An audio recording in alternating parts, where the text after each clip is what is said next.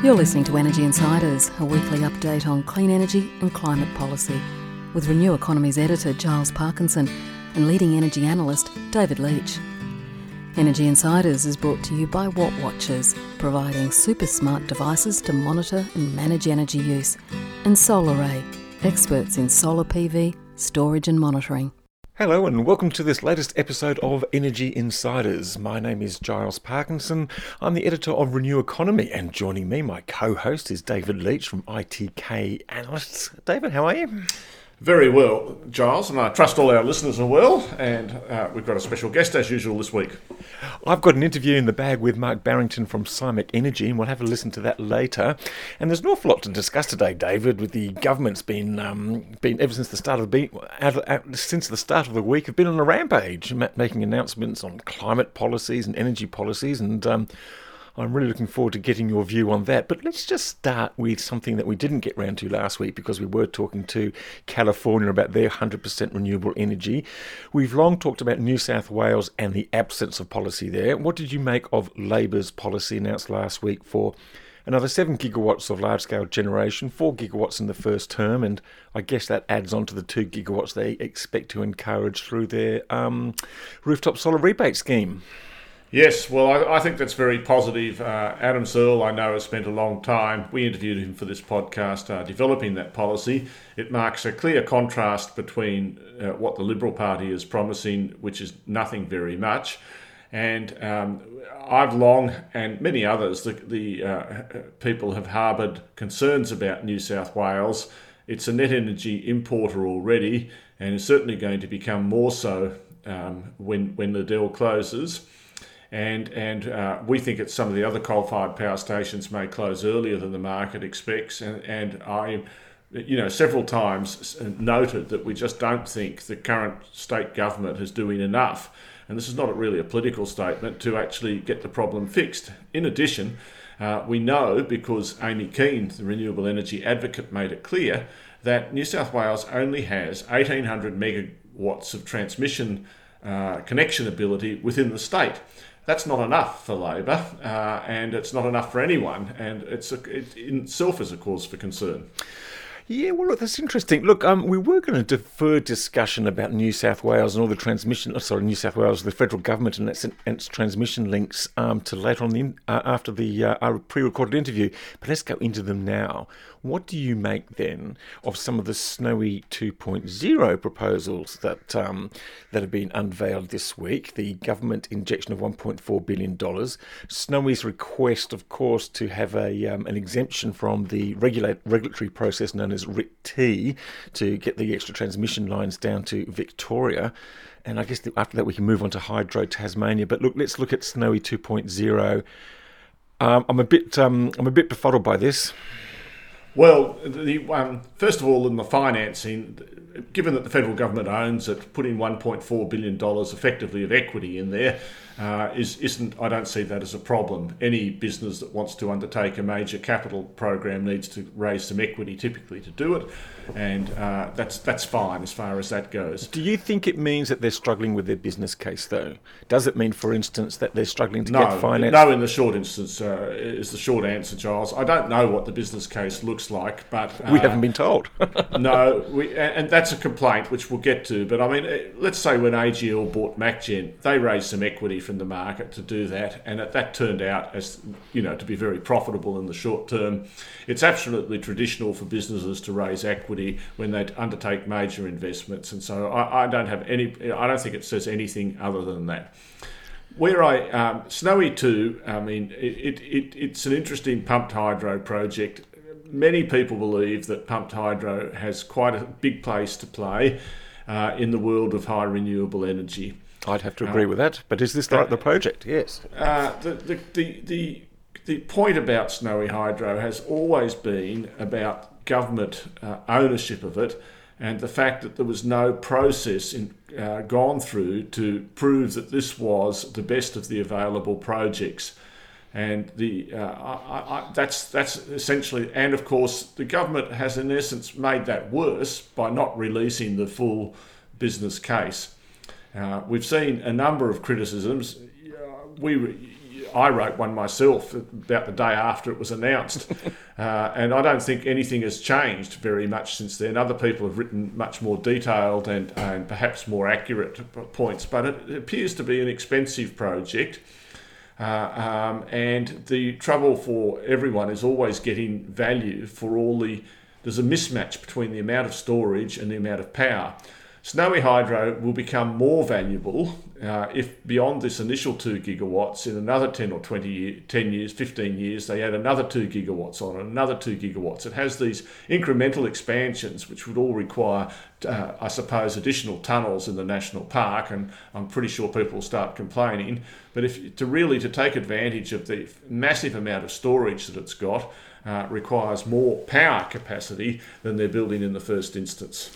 And I suppose without the business case and the financials, we're not really able to make any assessment about whether this is actually better value than doing other things. There's lots of other different pumped hydro projects. There's lots of other battery storage projects which are available.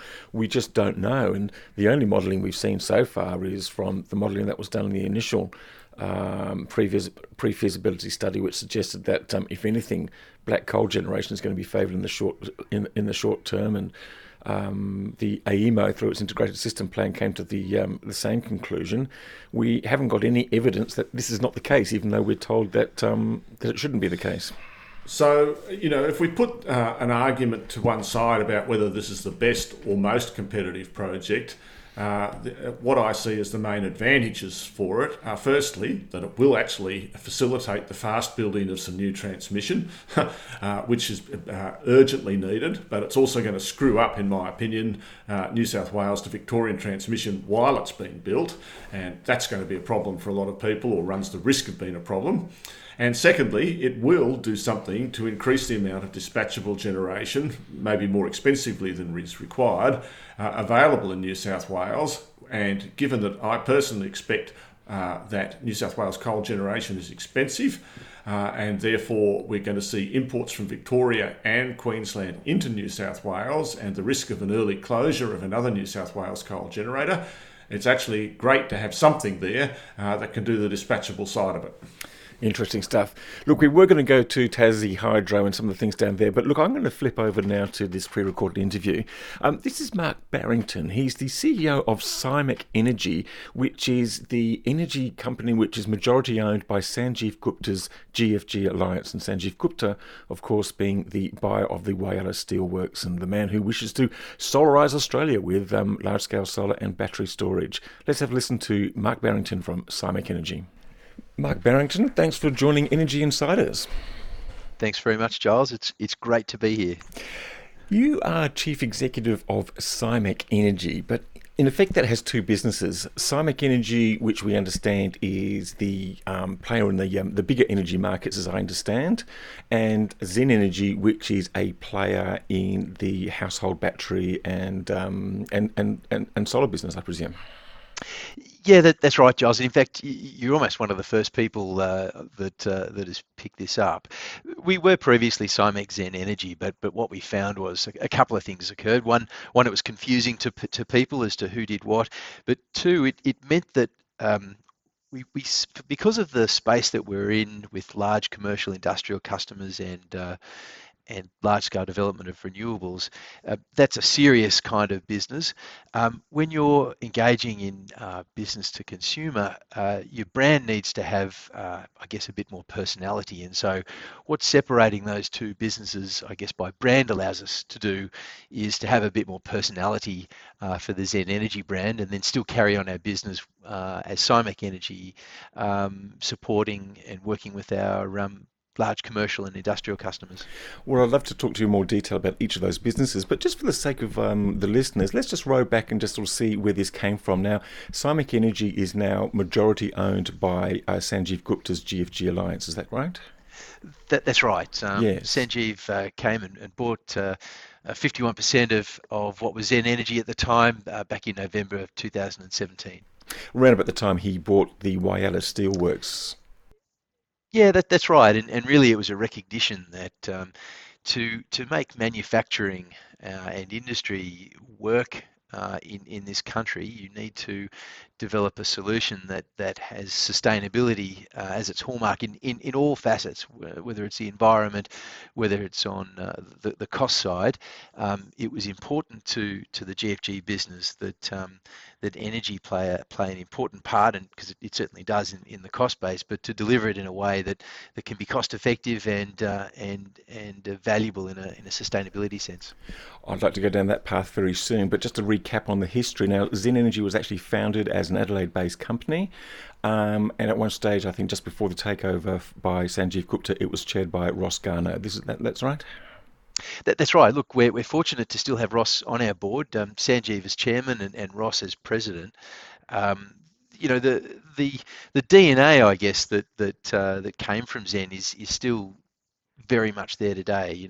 It started very early days of solar in Australia, back in 2004, and then was one of the early adopters in battery storage technology. Back in the time when it was more the thinking that batteries would enable you to be islanded from the grid. So that the sort of turn to the 2010s, whereas now, and I think wisely, where we're getting to is that solar plus battery in a home allows you to be more integrated to the grid, and I think that part's really exciting. Yeah, well, I'd like to chase that one down as well. Just going back to the wholesale markets then. If I read The Australian correctly this week, basically what they're saying is that a high level of renewables is basically going to mean the end of manufacturing and refineries and steelworks and what have you. I mean, clearly Sanjeev Gupta has a different view about this, and he's kind of underscored the fact that the Whyalla Steelworks was bought on the basis that he thought he could reduce costs significantly through clean energy. So is it right to say that you are implementing that strategy in Australia, that you are at once, you're expanding your retail offering in each and every state, I think, just about, maybe not WA, plus you're putting into place the strategy to well, I think as he described it, help solarize the economy. Look, in many respects, we're not reinventing or inventing the wheel as far as saying that renewables, coupled with firming and efficient use of the wholesale or financial markets that operate within energy, that they can deliver a price that's lower than the current market price. I don't. It's for me. It's just not disputable, and so. Unfortunately, it is, though, isn't it? Well, it is, but unfortunately, energy is one of those things where it takes longer than a 20-second segment on a news piece, which is why I find this podcast great, because it gives the time to discuss what I find anyway just a fascinating topic. But I'm very confident that Simec Energy can build large-scale solar, couple it with battery. We're looking at pumped hydro storage. We've just completed a pre-feasibility study on a site at Middleback Ranges in South Australia. I'm very confident, because I know we're currently doing it with only using third-party PPAs, that we can end up delivering a globally competitive energy price for our customers, which happen to be GFG customers, but also other customers like the South Australian Government, Hillgrove Resources, and AdChem, and so forth, and other customers that fall within our group. I just pick up on the pre-feasibility study. Sorry, I couldn't get my pre's and my fees together. The pre-feasibility study for the pumped hydro. So what has that told you? Look, it's told us a couple of things. One, pumped hydro is complex. It's told us that there's 5 or so projects that are vying to get up in South Australia. It's told us that it's within the mix, and it's also told us how it will work in with the existing mine site. So, look, as you know, pre-feasibility studies really lead you on to the next set of questions, and that's what we're going to proceed to. But in terms of improving reliability and enabling that firming that's required, that comes from a portfolio of wind and solar, we're very confident that it will and can play a very positive role. You've put in a bid, I think, or at least I think a request for proposal, what it is, or an expression of interest, a registry of interest. I think it finally came down to what I've now learned is called the FUNGI, which is the Federal Underwriting New Generation Initiative or something like that. So, now your proposal, as I understand it, is for a $1 billion plus mixture of solar plus various forms of storage. I don't know whether it's battery or pumped hydro or both. Are you confident of winning that? Look, I don't. I would never propose to forecast what government will decide. But I think the most important thing for me is that the support that could come out of good government policy is going to enable us to have provide a better service, a better offering for our customers. And again, the platform that my business is on is one of openness and transparency with our customers, and we would see that those savings that we could get if it comes to providing one of the options is providing a put, which would enable us to get a better rate of financing, certainly a more competitive rate of financing. That would go and flow to our customers, which, as I mentioned earlier, flow well beyond just GFG. Mm. And so you've got plans, I think, initially, or for is it 280 megawatt solar farm at Kaltana, I think, which is not very far from Whyalla, plus these hydros. Are they dependent on the result of this underwriting tender, or at what stage do you just sort of plough on? Look, we're aiming to get to final investment decision by June 30 of this year. I think any developer of renewables in this country would recognise that no project gets up with substantial margins left on the table, so they'll always be competitive. For us, like I said before, any benefit we can get, we can then ascribe back into a low-cost energy portfolio that can be delivered to our customers. It's not just about providing low price, because as you know, energy cost is what you use as well as the price that you use it at. And so some of those examples of projects that we're working on, we've got a great opportunity at the moment with a large miner in South Australia that's looking at a new mine site. It is one of those situations where it's a win-win. So we're sitting down working with them of what the energy market will require in 3+ years' time, in terms of how that mine site and their processes could interact in a demand-side response way, and then we're providing them with what our portfolio needs might be, and trying to link those two to try and get sort of an optimal outcome. And so again, it's about that transparency and ability to work with customers, that I think that, coupled with what can be achieved working with government, I think can deliver very positive outcomes for industry and manufacturing sectors in this country. It certainly seems that a lot of the big energy users now have kind of moved on. Now they don't simply think, okay, I'm going to create a new business, I'm going to open a new mine, I'm looking at expanding my manufacturing facilities or my refinery. They kind of now know, or do they, or I'm assuming they now know, that having a coal plant if you're on the grid, or having diesel or gas if you're sort of off-grid and doing it yourself, is not the only option. There's actually some other smarter ideas that combine, as it seems that you're discussing with this client here, a mixture of renewables, a mixture of backup and storage and what have you, plus demand management. It sounds like a much smarter way of going forward. I think it definitely is, and that in itself will play part of the transition. Often I think that the discussion that we have is just so focused on the supply side, whereas where you talk about the generation options that might come from thermal or renewables, but the ability for the demand side to play a role in both improving reliability and managing the intermittency, I think is so far only just touched the surface, and that's certainly an area that we're going to play a very big role with our customers, utilising new technologies as they come to hand, but again, just that sort of ability to transparently operate with your customer. You're in the business of providing what I think you describe as baseload renewables to customers, and I'd like to get on to how that's going in the different states very shortly. But presumably then with baseload renewables, what you're talking about is sort of fundamentally a supply of wind and solar energy, and wrapped around that sort of various firming things. You've looked at, you started looking at a battery near Whyalla, and I presume you might be looking at batteries elsewhere in the grid. One, is that the case? And two, what needs to happen in the terms of market rules and regulations and the recognition of the value stream of batteries? What needs to happen there before they become, the no-brainer that one suspects they either need to be or should be or will be in the future?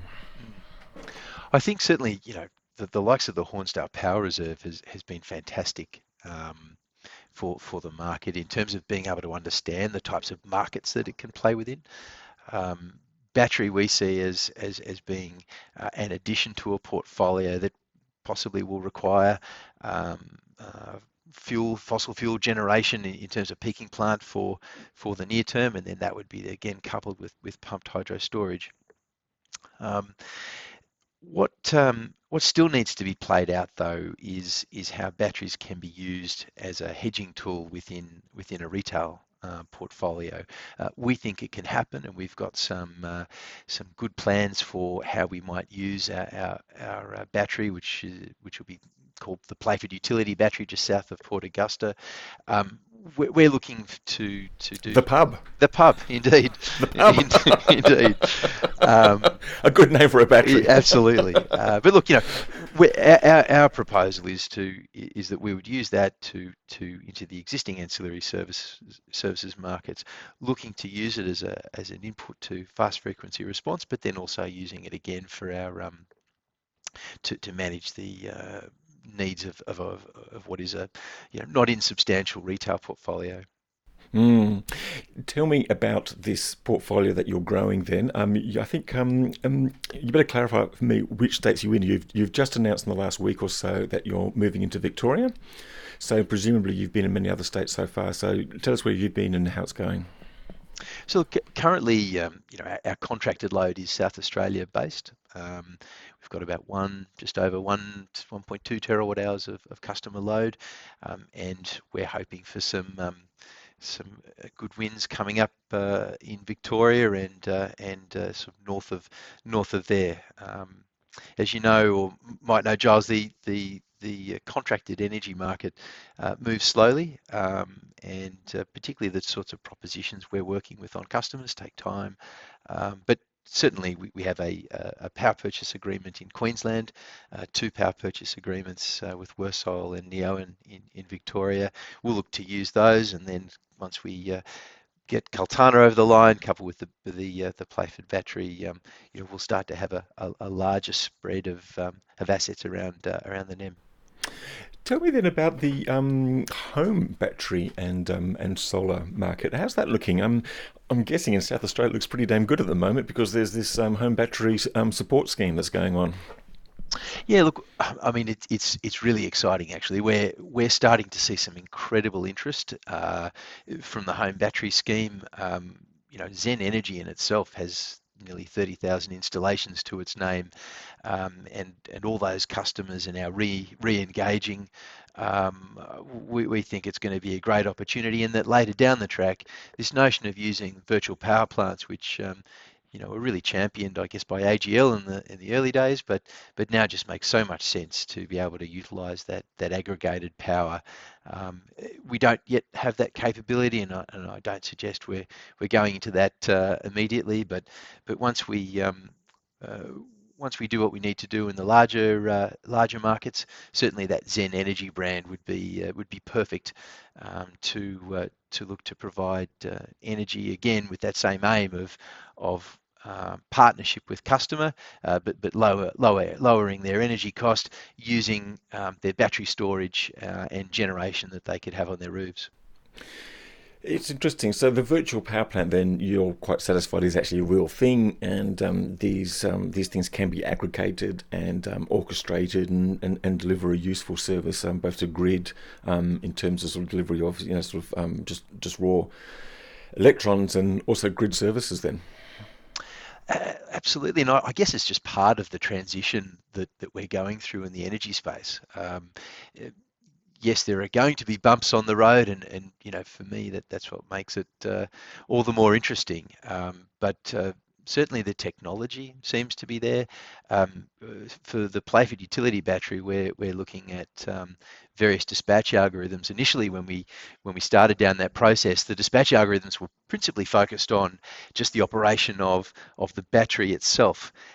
Now where we're up to is we're working with some fantastic organisations where it's looking at the dispatch of the battery, but in optimisation of both a retail portfolio and the ability to work on demand side with commercial and industrial customers. So I think this transition is moving quickly, and I think the important thing for all participants in the market is to be open, to be out ready to try technology as it comes in, and certainly to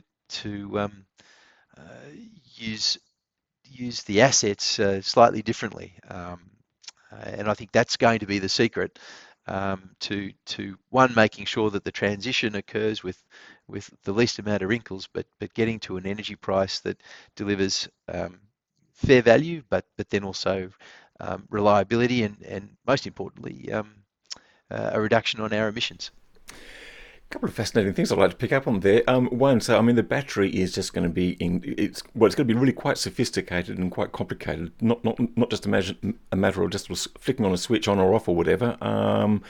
All sorts of algorithms about how it will play and what it will do and at what particular time, and presumably taking advantage of its sort of speed and versatility, as we've already seen with the Hornsdale unit. I mean, that's what we see as the versatility of a battery is it can do multiple things. There is also, but it can do multiple things, but only for a short period of time. Then you look at what pumped hydro can do, which has a slightly and only slightly less limited range, but can go for longer periods. And then, just into that energy mix as we go through, because we still need to focus on reliability, the use of thermal plants, whether it's gas or diesel, to ensure that those peak areas of demand can be managed. To me, it just becomes this magical symphony that's required for the energy market. And are you confident then that ultimately, because I guess this is the question that most consumers ask, and whether they be big consumers or small consumers, that, okay, we're going down this energy transition, we're shifting from a fossil fuel base, we're going to end up with, pretty much damn near close to 100% renewables. We're going to have all this other clever equipment and demand side response and batteries and storage and goodness knows, virtual power plants and aggregated output and all this sort of stuff. Will it actually end up being cheaper? That's certainly the goal. Just by looking at the levelized costs of energy of the different technologies, and understanding the retirement of existing thermal plant, which will transition out of the energy space, from 2022 onwards, that replacement will be from cheaper, shorter run, marginal costed energy from solar and from wind. And we're seeing it in real time. I mean, I can remember starting at a wind turbine OEM sort of 3.5 years ago, and it was not, you wouldn't get kicked out of the room with the levelized cost of energy from a wind farm in Australia at $90 a megawatt hour. By the time I left, probably 9 months ago, $55 was almost the norm. That I find absolutely exciting, and that, I guess, Giles, answers your question of what's going to deliver a lower cost in the long run. And to me, it's a market that is sensibly mixed with renewables and firming generation. I guess my concern is that probably for a few years now we've actually been paying for a price of electricity which is far beyond the actual cost of delivery, and I guess that's sort of a problem that sort of the nature of the markets, the uncertainty about policy and what we pay for networks. But hopefully that when we do lock in these even cheaper sources of delivery, then we can actually lock in lower prices for consumers. Now, just sort of finish off, you guys are based in South Australia, and South Australia's been all the headlines and all the news over the last couple of years about its high levels of renewable energy penetration, the blackout and the load shedding that followed, and the political wrestle over renewables, etc., etc. In South Australia now, where is the discussion about the energy transition?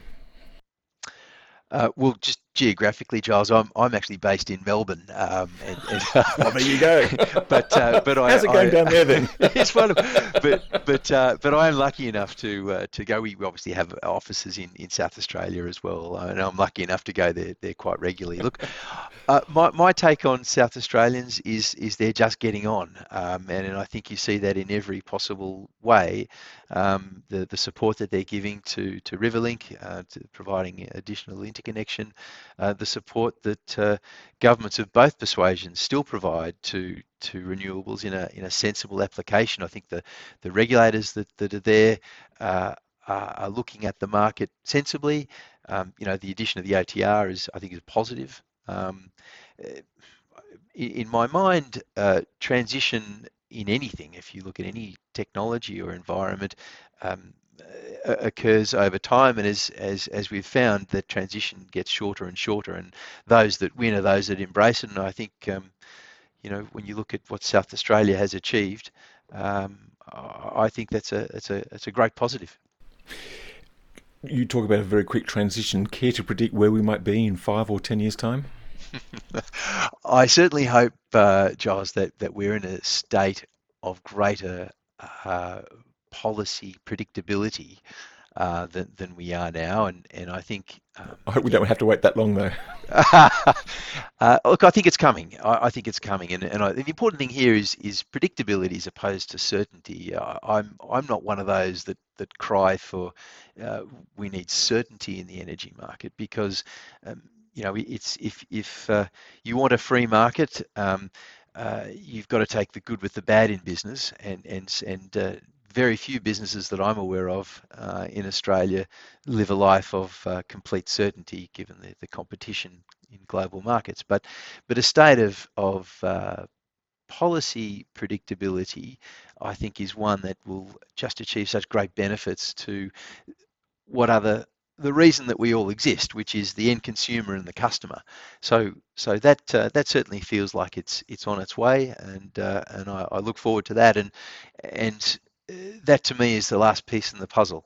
Once we get that, then almost the 5-year prediction doesn't matter, because we now would then have a well-functioning energy space in a country that's just got such great natural resources for energy that we can't not but do well.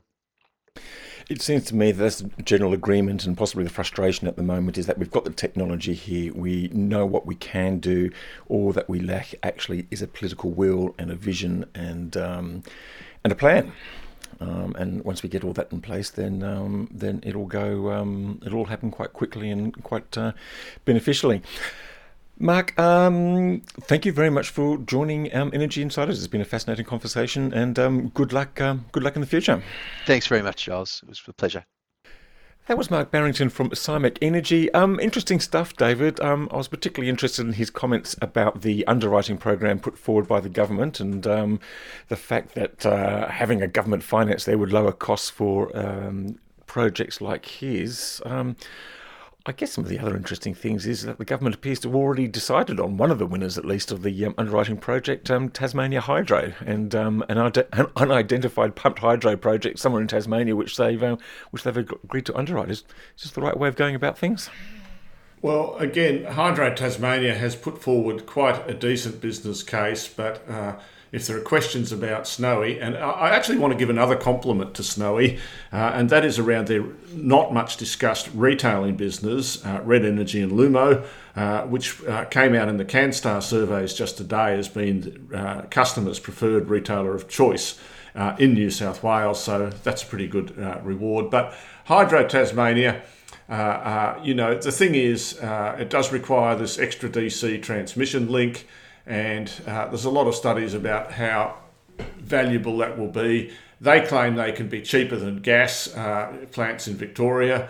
and also, of course, that it would facilitate more wind development in Tasmania, which may be less correlated with wind in other states.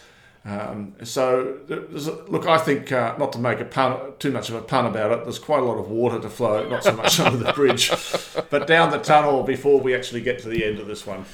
Yeah, look, I don't know. It just seems to be an awful lot of pork barreling going around the place, even though... Oh, there's no question about that. If you want to get onto federal government policy and compare, in what I, no doubt is a biased fashion, but I'd like to say it was unbiased, the federal government policy, which, no one believes is credible. It's just obvious bullshit. There's no other word for it around the Paris commitment. And using historic Kyoto. I mean, just the fact that you would do that shows that you're not taking it seriously. It's really as simple as that.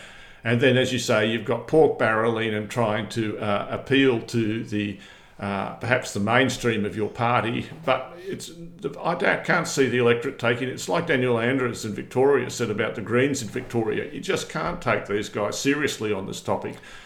You just know they don't really believe in it. Your article putting lipstick on a pig is about right. And if I compare that, in all honesty, Mark Butler's policies don't necessarily have universal appeal within the entirety of the Labor Party, as you can see with the split over Adani, but nevertheless, using the CEFC, setting up an infrastructure fund, working with the organisations that we've already got, that is the Energy Security Board, AEMO, using the ISP plan, which has been carefully developed. I mean, this is the way to do it. It's just obviously the way to do it.